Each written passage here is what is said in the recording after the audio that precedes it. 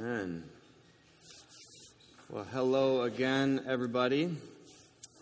I got time to tell you this. So, Marcia and I went on a date last night, and we went to a decent place, and we were watching this gentleman who dropped his doggy bag, and the steak fell on the ground, right flat on the carpet, and then he picked it up and took it home.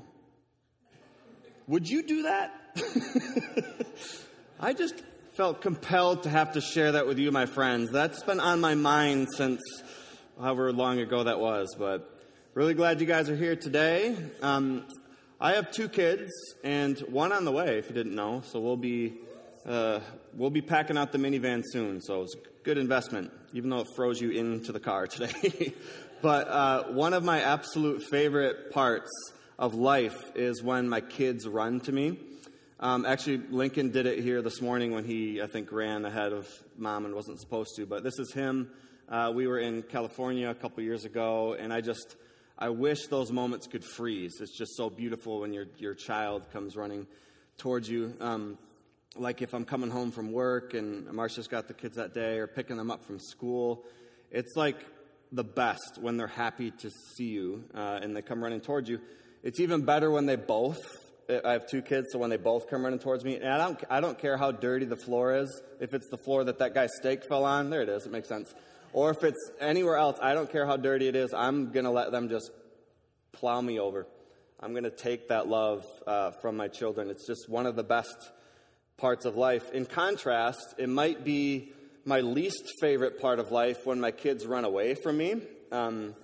This is Lincoln running away. If they don't want to go to bed, or if they think that we're playing a game and we're not, or if they think they're in trouble or did something wrong. The worst is when my daughter, Bridget, sometimes if she gets hurt or if she wakes up cranky and her little tears run down her face, and I have compassion to want to hug her, but she'll keep repeating, like, go away, no, go. I'm like, where did you hear that? How are you so, sure of that? I try to comfort her, and she just keeps on saying, no, go away. And there's nothing that aches more as a parent than when your kids, especially when they're young, just want to distance themselves from you, when they want you to just go away. This morning, we are in Genesis chapter 3, and if you're new today, or new to Wyoming Harbor, we've started a journey that we're taking through the very first collection of stories, the very first book in the Bible called Genesis, and we've covered the first couple chapters. The first chapter we read of the beautiful and poetic scene of God forming the cosmos, forming everything, and then He would fill it with life, especially this wonderful life that we have here on earth. And within the biblical description of creation, we read that when God came around to humankind on the 6th day, he had named everything was good before that. So He made all things good, but when He got to us, He named us very good. He made us in His image and His likeness. We're kind of the crown jewel of His creation. He made us to share in His image and His likeness. All things were made good. All things were whole in the beginning. All things were at peace. And in Genesis chapter 2, it narrows in on from the grand cosmos creation in chapter 1 to God creating a garden and filling it with His presence to walk with His children, Adam and Eve, those first humans, to share relationship with God and each other, to do and live into the way and form in which God created us to be. And like I said, things were good. Things were whole. Things were at peace. There was harmony in all of creation. And the whole of Scripture calls this shalom. There was just this shalom. All things were as they were intended to be. And we took some time the last 2 weeks and even the week before that to really just want to slow down on that fact before we got to today, because things do change in the story today. But before that, all was well. God made things good at the beginning, including us, including human beings. Our identity begins with very goodness that God created us with. And the very last verse of chapter 2 says that Adam and his wife were both naked and felt no shame. They had no reason to have fear. They had no reason to feel shame. God did not create them for fear or for shame. He made them to walk with him in a beautiful garden. But today, we're going to step into Genesis 3. And this is the scene where the chaos caused by human sin is introduced into the picture. And it was the first case of God's kids running away, hiding in shame, as if to say, no, go away. The first time when the arms of the Father were wide open, only to see his children running the opposite direction. Let's pray, and then we'll walk through the story together. Lord, thank you for creating all things good. Thank you for giving us the words you chose to give us in the form you chose to give them of this story that describes a beautiful beginning. And we celebrate that. And now as we take a look at where the story of humanity, and even more so the story of your redemption of broken humanity, began. So as always, I pray that you will speak through me, and even if it's something that's not written down, that you'll let it come out of my mouth for the sake of my brothers and sisters here. Amen. So we'll have the text up on the screen. Otherwise, you can always use your phone if you got a Bible app. We got some study Bibles there if you want. If you don't have a Bible at home, if you don't have a study Bible, you can take that. It's our gift to you. I want you to be able to get into the Word yourself at home and learn what it says for you and for us as a church. So, quick disclaimer before I jump into this story. It has a talking snake, so let's just call that out right now. If it feels strange to you, it's because it kind of is. I don't know how many talking snakes that you have met, but I've met none. I don't want you to be distracted in ways that you don't have to be with the fact that that is a part of the story here too. So let me just say this, that the Bible could very well, especially in these early stories, could very well be describing exactly how these opening scenes happened. It could have happened exactly the way it was described in the 6 literal days. It could have been. God could have given his people a story that they could understand from ancient history. I'm open to either or. I'm actually quite okay with being surprised at how God formed the universe someday. Whether it's a short period of time, long period of time, real snake, figurative. I know that's scary to even hear it, but the point that we're going to try and narrow in on is not necessarily if all parts of this story are literal. To the Jewish reading, the original audience, they would have focused far more on what the story says about God rather than if every fact within it are scientifically verifiable.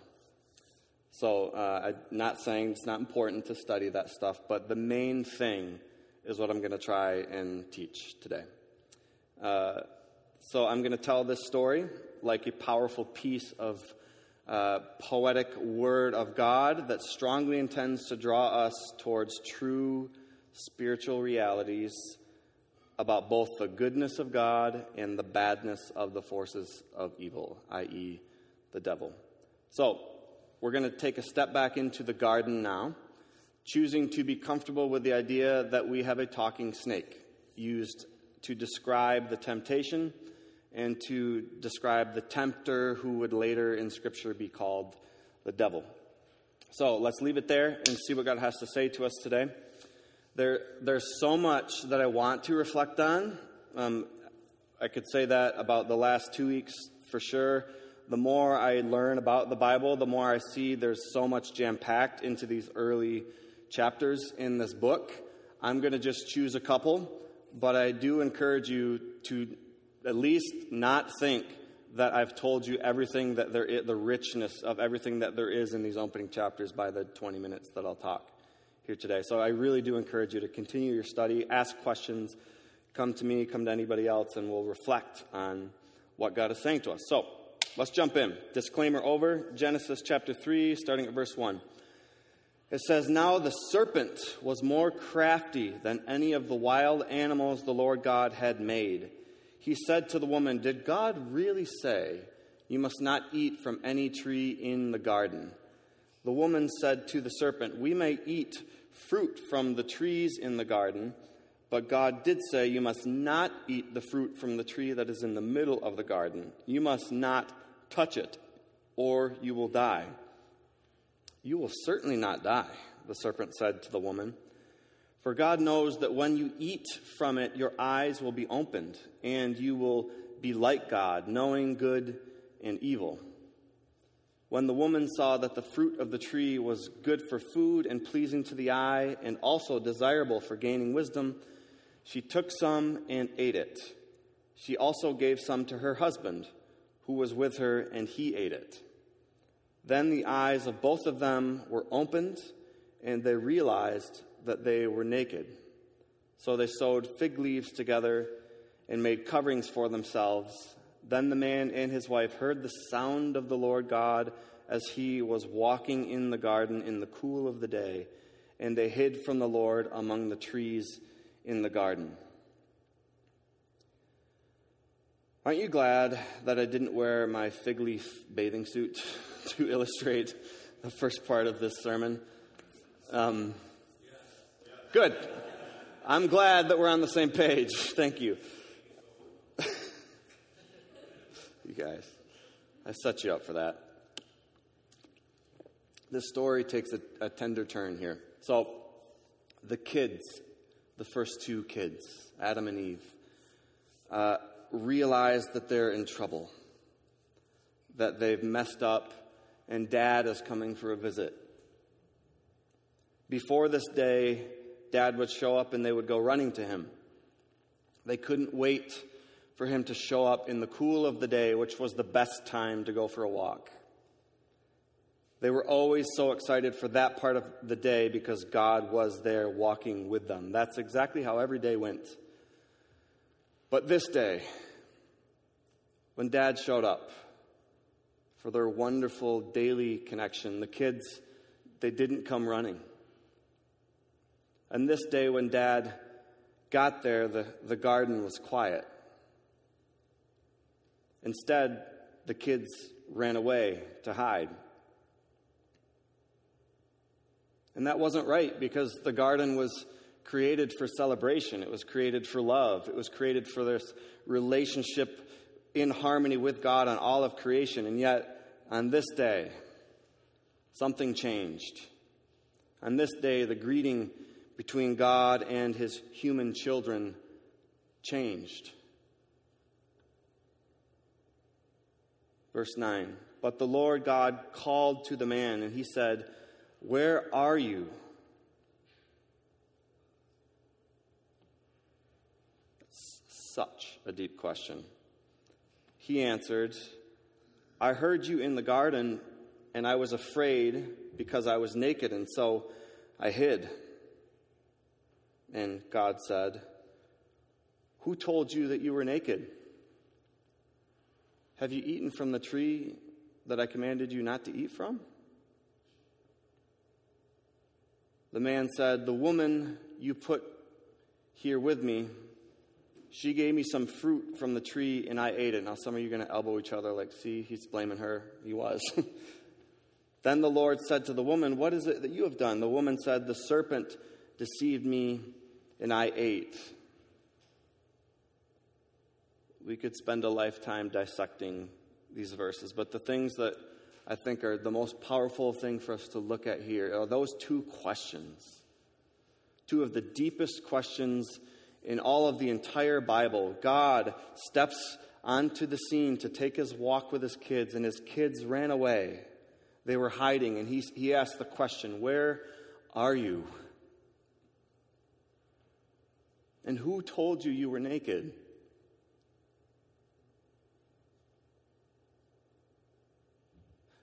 You know when your parents tell you, I'm not mad, I'm disappointed? It's almost like the sadness feels worse than the guilt. You can feel God's sadness with those questions. I created you very good. We were going to take our daily walk, but now you're hiding from me. Where are you? And who told you? God knew where they were, just like I would know where my children are. And he knew who told them they were naked. But we're supposed to see something deeper behind those questions that will continue to unfold in the story. That this choice, this thing called sin that entered into this innocent scene, caused a distance between God and his children. They chose to run away and hide, and God says, where are you? The second question reveals something else, that they chose to listen to another voice instead of God's voice. Who told you? I find it so interesting that God didn't just end Adam and Eve's lives like he said would happen. He gave them warning. If you eat from this tree, you certainly will die. Instead of seeing that happen in this scene of them choosing this fruit, choosing this other voice over God's, what happens? He asks them those questions. He demonstrated patience right from the start. Verse 14. So the Lord God said to the serpent, because you have done this, cursed are you above all livestock and all wild animals. You will crawl on your belly and you will eat the dust all of your days, the days of your life. And I will put enmity between you and the woman, and between your offspring and hers, and he will crush your head, and you will strike his heel. To the woman he said, I will make your pains in childbearing very severe. With painful labor you will give birth to children. Your desire will be for your husband, and he will rule over you. And to Adam he said, because you listened to your wife and ate the fruit from the tree about which I commanded you, you must not eat from it. Cursed is the ground because of you. Through painful toil you will eat food from it all of the days of your life. It will produce thorns and thistles for you, and you will eat plants of the field. By the sweat of your brow you will eat your food until you return to the ground, since from it you were taken. For dust you are, and dust you will return. Adam named his wife Eve because she would become the mother of all the living. The Lord God made garments of skin for Adam and his wife and clothed them.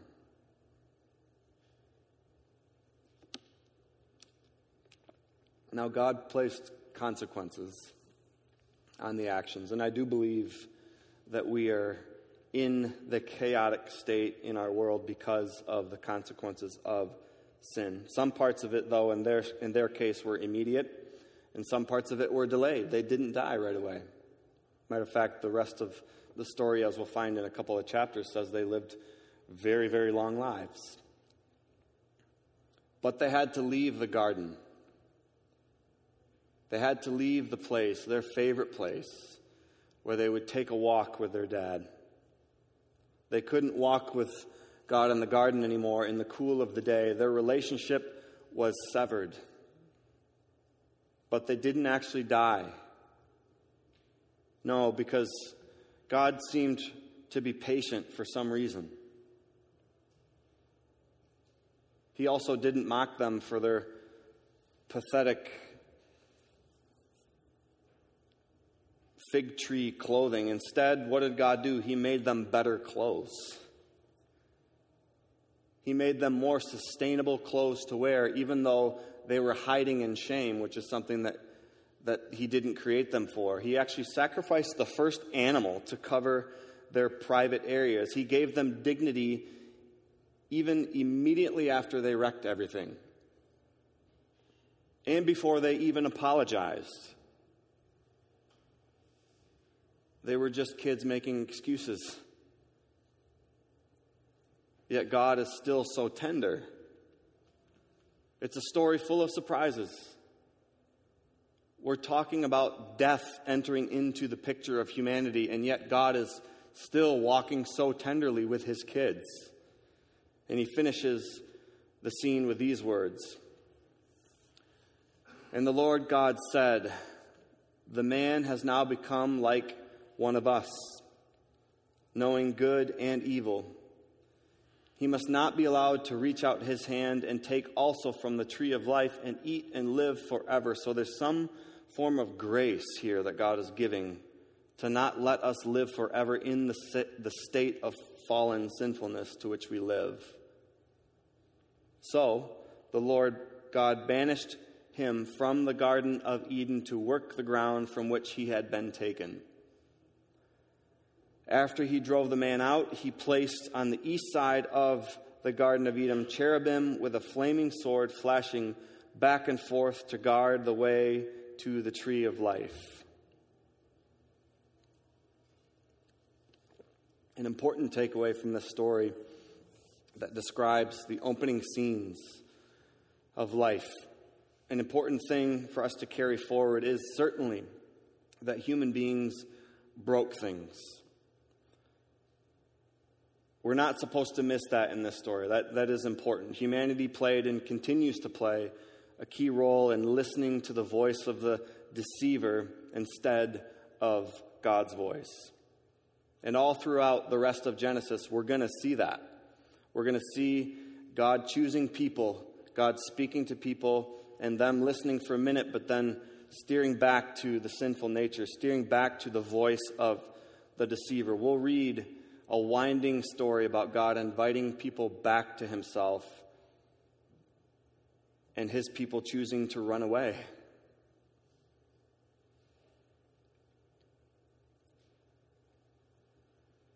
Don't we choose to run and hide just like Adam and Eve?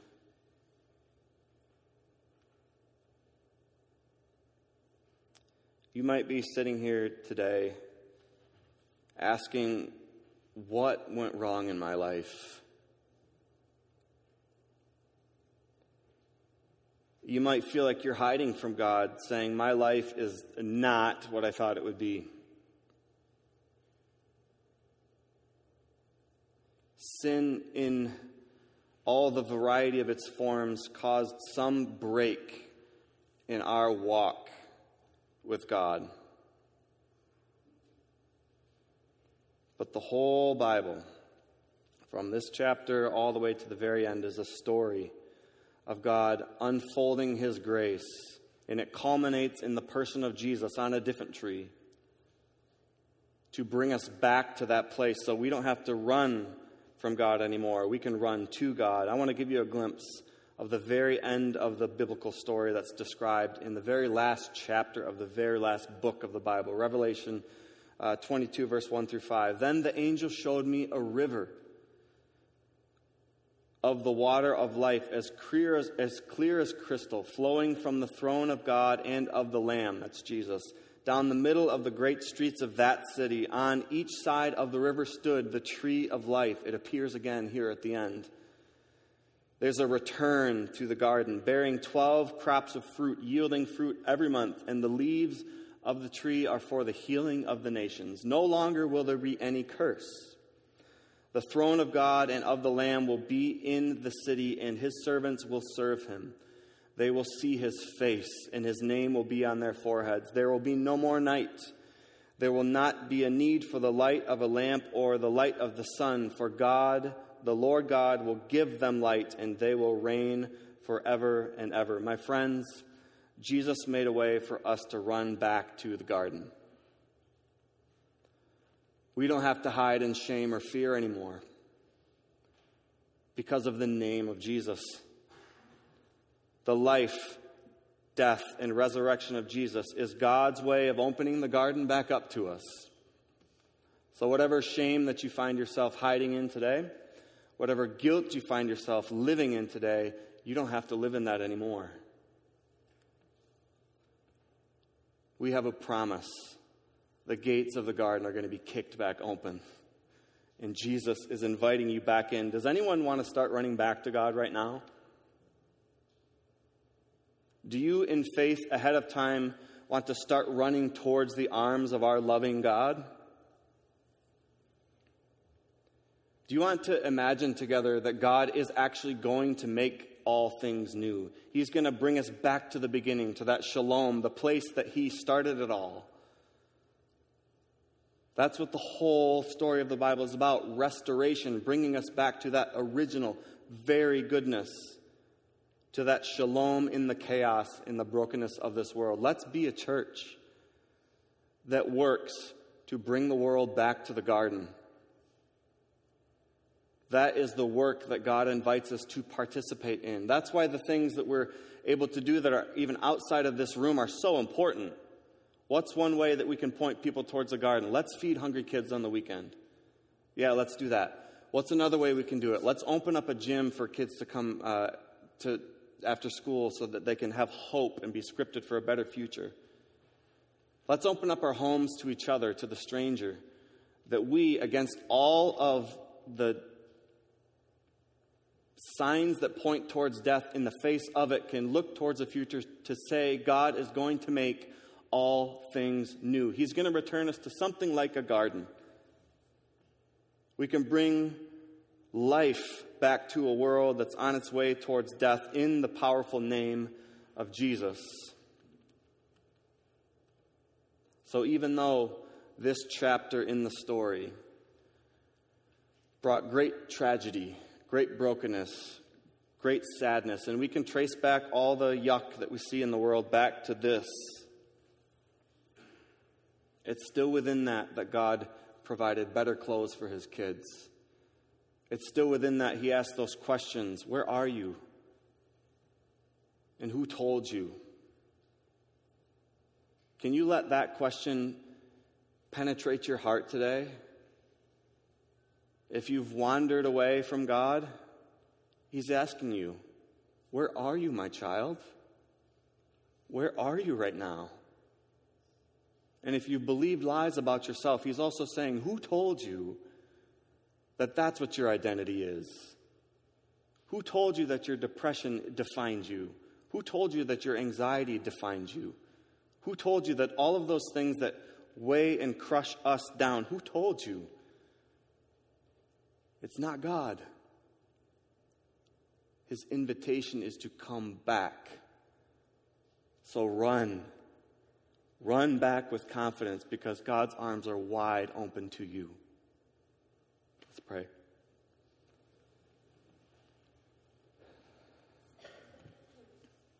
Thank you for the name of Jesus,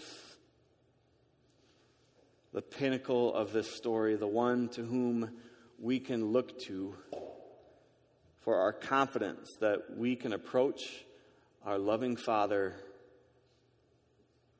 through Christ with confidence, knowing that our sins are forgiven, that your love for us is great, and that you are writing a story of victory over darkness, of victory over death, and we get to look to that, Lord, that it's going to be like returning to a garden. I think it actually will be, that we get to be in relationship with you again, walking in the cool of the day, and that you will remind us exactly who we are. I pray, Lord, for my friends who have listened to this word today, that if they have been allowing themselves to be defined by a word that was never spoken by you, that they today would tune their ear into the good Father, that they would turn their face back to you, that they would see the smile on your face and the arms open wide, ready to receive them back into your arms. That's who you are, Jesus. That's who you are, God. That's what we rely on today. In Jesus' name, amen.